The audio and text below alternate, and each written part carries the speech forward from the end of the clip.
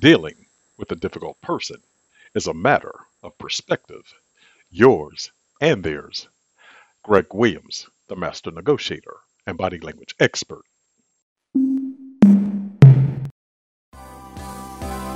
Hello, and welcome to Greg Williams, the master negotiator and body language experts podcast. How to deal with the most difficult person in a negotiation. People don't realize they're always negotiating. We've all been there, dealing with a difficult person in a negotiation.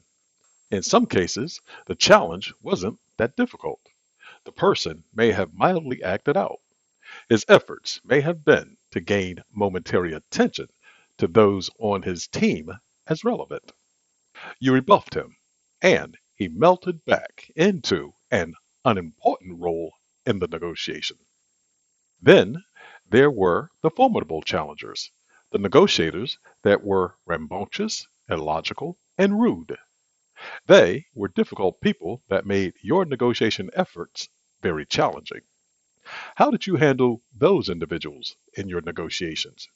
Do you wish you had better insights to deal with a difficult person?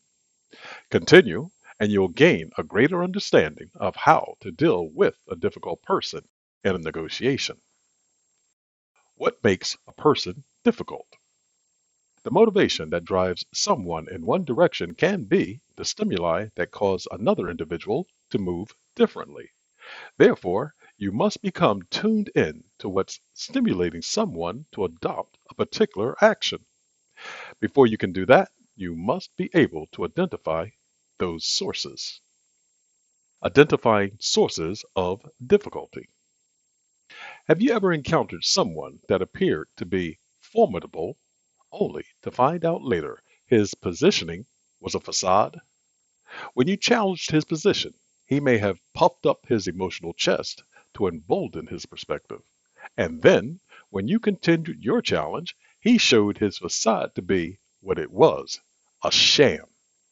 It was a pretense he quickly disassembled once he realized he could not use such tactics to deter you. And then there are those that have the opposite action at both ends. Some people will dig in their heels the harder an opponent resists, and some will be less resisting. The point is, you must know what you're dealing with, and there are many factors to consider in making that assessment.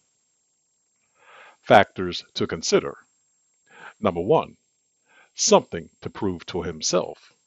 This person may be motivated to increase his perceived self-worth or outward display of it. It may stem from a less than stellar performance in his past negotiations where the other negotiator got the better deal. To the degree you can, help this individual see himself in a brighter light. You can do that by giving these negotiator types concessions that don't hurt your negotiation position. Your balancing act becomes playing the role of a mildly tough negotiator. You must do this while not appearing too severe and letting your opponent believe he's winning points from you. Number two, he's under pressure to produce outcomes. This type of negotiator may be under the threat of losing his position, prestige, or outright prominence if he doesn't obtain a specific result. While this individual may bear similarities to the person with something to prove to himself, this individual type has the added pressures of outside forces motivating his actions. That can make him increasingly more challenging.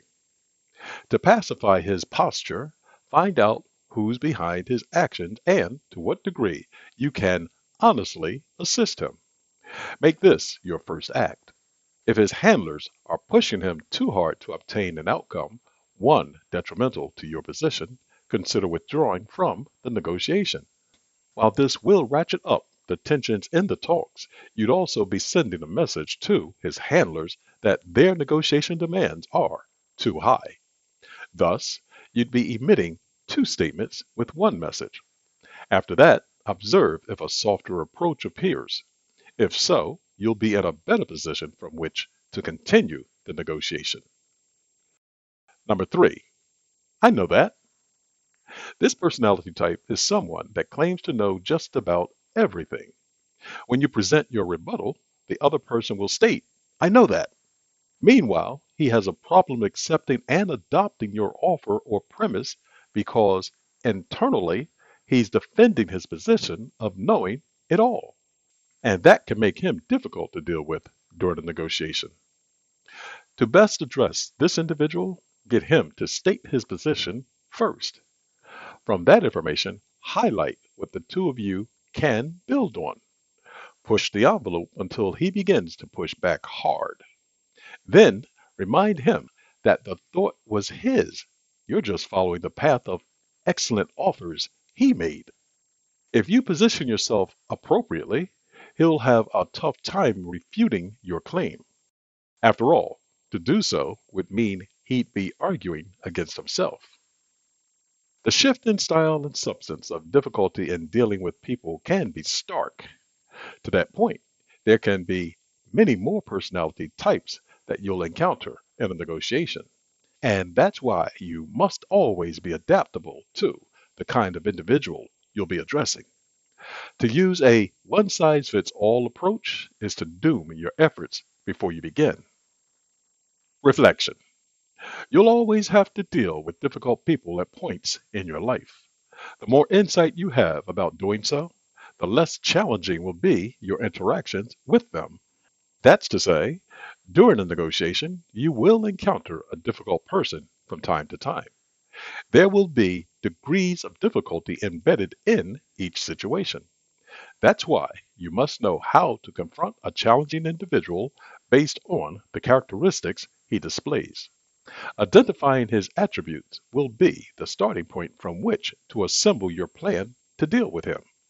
That will be your roadmap to a better outcome, and everything will be right with the world. Remember, you're always negotiating. Thank you for listening to Greg Williams, the Master Negotiator and Body Language Experts podcast. If you'd like to reach me, please do so by sending an email to Greg, G-R-E-G, at the, T-H-E, Master, M-A-S-T-E-R, Negotiator, Negotiator.com. And please feel free to check out articles I've written about negotiations and reading body language at www.themasternegotiator.com. Remember, you're always negotiating. Goodbye for now. This podcast is a part of the C-Suite Radio Network.